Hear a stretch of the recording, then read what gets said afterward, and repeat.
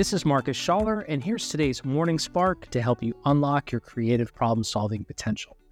Today we're going to talk about why curiosity is the driving force for breakthrough solutions. The discomfort of not knowing drives many of us to rush through the problem-solving process, clinging to solutions that feel most familiar based on our limited experience, beliefs, and biases. Unfortunately, that limited definition of the problem then traps you within an even more limited set of possible solutions. The narrower your initial frame of the problem, the lower the chance that you'll come up with a truly effective and efficient solution.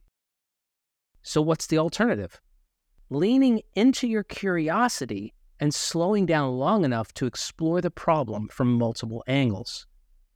Problem solving is about EQ as much as IQ, developing the emotional intelligence and self-control needed to get curious about the right questions instead of always rushing to the most familiar answer.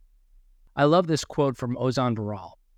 If you have an hour to solve a problem, follow in the footsteps of Albert Einstein and spend 55 minutes identifying the right problem and 5 minutes devising possible solutions. You may find that your best ideas suddenly pop in your head, seemingly from nowhere, simply by framing the problem in a different way. Now, the problem-solving process itself may look different for each of us. It could be as simple as sitting quietly with a notepad or taking a walk. It could be working on a whiteboard or jumping on a team Zoom call.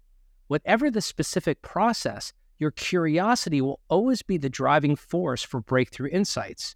Curiosity is what fuels your willingness to resist the urge to jump to solution mode, to deeply explore and understand the problem, and to give your imagination the time and space it needs to connect new dots in new ways. So what will you do today to approach your business problems with more curiosity? Will you create a bit of space to explore instead of just react? If you liked today's episode, I hope you'll consider sharing it with others.